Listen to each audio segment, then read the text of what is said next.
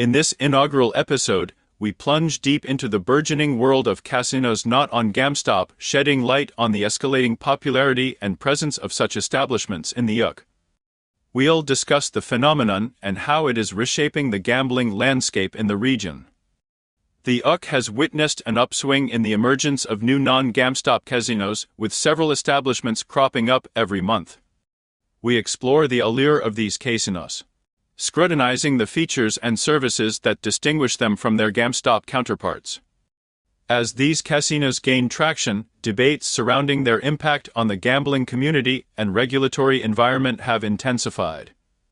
We will dissect the ongoing controversies and debates, presenting insights from both proponents and opponents. Additionally, we'll delve into the regulatory frameworks and scrutinize the consequences of playing at casinos outside of GamStop's reach. Listen in as we provide a balanced view on the existing predicaments and prospective impacts of this growing sector on UK's gambling scenario. Whether you are a seasoned gambler, a casual player, or just an interested bystander, this episode promises to enlighten you with fresh perspectives on non-GamStop casinos in the UK.